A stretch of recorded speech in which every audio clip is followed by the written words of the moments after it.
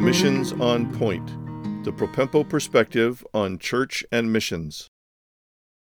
This is episode 18 of Missions on Point. We're in the third part of a three-part series on short-term missions, STM. In the first one, we dealt with short-term missions philosophy. The second one was short-term missions discipleship. And this third one, we will deal with short-term missions strategy, how to think strategically about short-term missions, both in how you execute it and how it functions in your church. Thinking about short-term mission strategy is important, partly because it's so rare. Churches just kind of fall into short-term missions without thinking of their own initiative and how it applies in their greater missions vision and what function it has long-term for all the parties involved. Short-term missions should not just be some random opportunity or something that you dream up in order to get people involved simply for the sake of having, say, numbers in short-term missions. There are churches out there that have allowed short-term missions to dominate everything that they think and say and do about missions in their church. And there are some short-term missions agencies that specialize in short-term missions that will tell you that you can accomplish anything in a short term. That just isn't so. So today, I want to guide your thinking in 4 aspects of strategy. The first is specific outcomes. You need to think about specific outcomes. Who is going to benefit? Do we benefit just a random organization or institution out there, or do we benefit the partners we support already as missionaries out on the field? Most of the time, you want to benefit ministries that you're already engaged with, that you already have a partnership with in some way, or at least that have compatible, like-minded goals and doctrine and outcomes for the field ministry itself. Specific outcomes means that you're thinking strategically about short-term missions and how it contributes to longer-term outcomes that you're shooting for. You want to build long-term relationships. You want to establish long-term goals in ministry so that it becomes a natural part of the DNA of your church and not something that's just an add-on or a special event. We've talked about this in the discipleship episode, but certainly part of the long-term impact that you have is to disciple the participants for their whole life. Their life should be changed because of the experience of short-term missions, not just because they're visiting some foreign country, perhaps, but because of the discipleship that takes place in their life that radically changes their walk with the Savior for the rest of their life. Another aspect of specific outcomes with long-term impact is training and screening all the participants for long-term missions involvement. Perhaps you have budding missionary candidates in your participants on your short-term missions team, and you want to track with them and watch them grow and develop for the long term toward becoming those career field missionaries someday, God willing. The second aspect of strategy I want to talk about is what I call a spiral curriculum. And what I mean by that is you start out with near cross-cultural service and orientation to farther away, still perhaps U.S.-based, to getting outside the U.S. and then perhaps to remote locations and more pioneering kind of ministry. Not only does the short-term participation for a specific person who is participating in the short-term missions start out at a low level and nearby, but it also can increase in time, so that short-term missions may start out as a 1-week local service experience to a 2-year longer-term internship kind of experience. So over the course of time, the short-term missions participant increases both in commitment of time, funds, and the potentiality of them going into long-term service. Here's how this kind of works in a practical way. Short-term missions can be a service project locally for a local camp or inner-city ministry or an outreach or a VBS. Those could be considered short-term missions, particularly when you fold in the importance and necessity of having really good training. It moves out from there to perhaps cross-cultural service within your metro community or within a nearby area, say an Indian reservation or the Appalachians or someplace that's cross-cultural to your church body. It could be a relatively local immigrant community or refugees or just people of a different culture within range of your church. Then it grows to be outside the borders of your local area and perhaps of the country.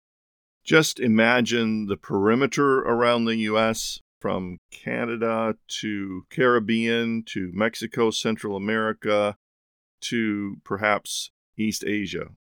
We're talking about the spiral curriculum moving up a little bit to be 1 to 2 to maybe even 3 weeks, where people are serving in a cross-cultural situation that's not too difficult to get to from your home place.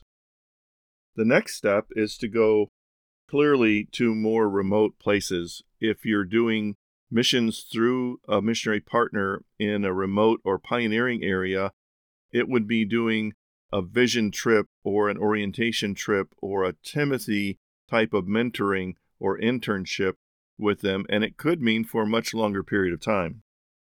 I've noticed some churches that would not let anyone go on one of the medium to longer term, short-term missions commitments unless they had fulfilled the shorter term one in the spiral curriculum. In other words, there is a stepping stone kind of thing that takes place, and people prove themselves by their good, humble, solid service and faithfulness on the lower level before they have permission to get up into the higher levels of commitment. Generally speaking, it takes more money the farther you go up the spiral curriculum and the longer it takes and the farther you have to go geographically. The third aspect is supporting existing relationships. Now, we touched on this before, but I want to emphasize this as one of the key aspects of strategy. Whoever you're supporting out there in the missions world, you should ask them as a first step in discovering what short-term missions are possible, so that they respond to you and say, oh, we have need for just 2 people to do this particular thing, or we have need for 12 or 20 people to do this other kind of thing. Typically, it's going to be something that couldn't be accomplished without the expertise or outside help or manpower of having a short-term missions team arrive on the scene for them. But some of them may also say, thanks, but no thanks. We really don't want a short-term missions team. We don't want the hassle of the logistics and the management and all that takes place. That's okay. At least you're asking and letting them know you want to serve them, and you're building on existing relationships. It may not be with a specific missionary that you support already, but someone that you know of or a ministry that you know of. It's possible that people from your church have come from a place that could sustain a regular, annual, or every other year kind of short-term missions experience in which they're building on the relationships of like-minded national believers year by year by year and growing in the ministry in that way and supporting that national ministry and its expansion and the planting of churches as it moves outward. Supporting existing relationships takes effort and communication. Sometimes the host on the other side may need quite a bit of support to see that work out practically because it's not something that they are wired for or experienced in before it happens. The fourth aspect of strategy is special needs. And this is a category of strategy, which means there are things that aren't typical that we think of in short-term missions that are very valid short-term missions experiences, usually for a fewer number of people. Special needs such as being a nanny for a missionary mom who's trying to learn the language and needs to give time to that so that the nanny can take care of the preschool-age kids and infants that would be a tremendous help to the family in achieving their goals on the field by assisting with their children.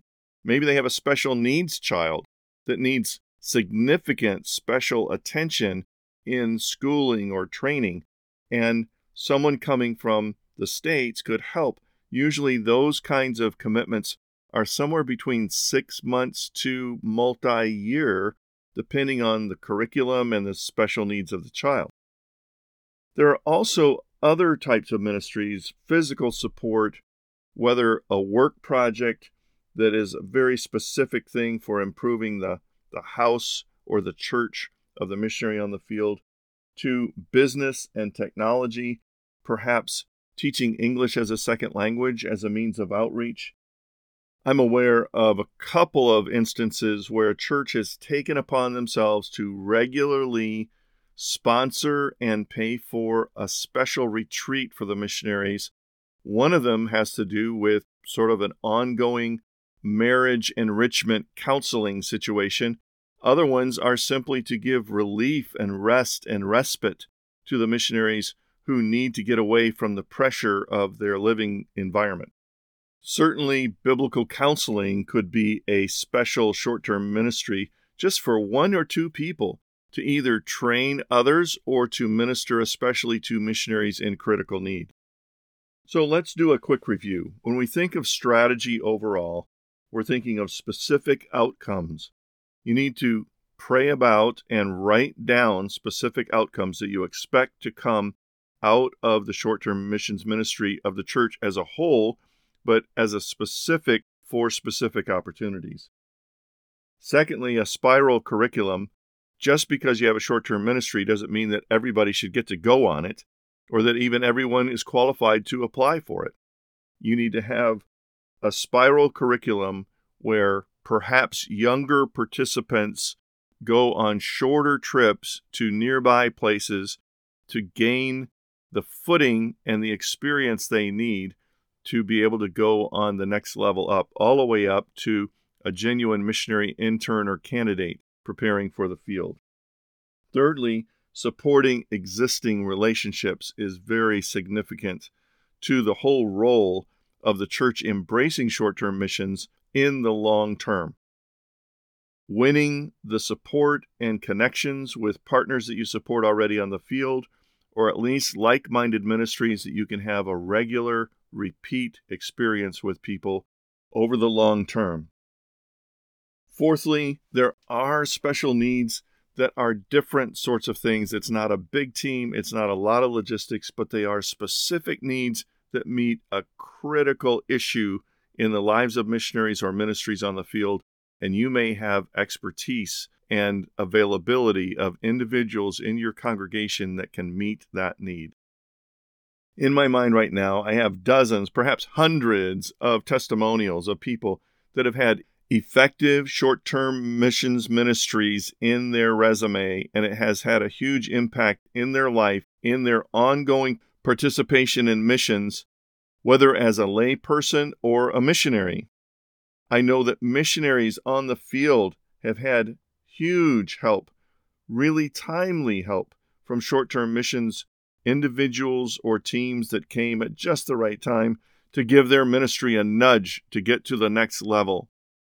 I would encourage most churches to consider doing less short-term missions at high quality and high impact rather than more short-term missions with more participants doing less impactful and effective things.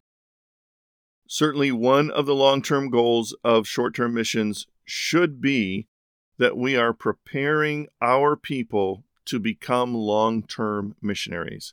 If that is in your vision from the beginning, God will honor that in answering our prayers together to see missionaries raised up from your congregation to go to the ends of the earth.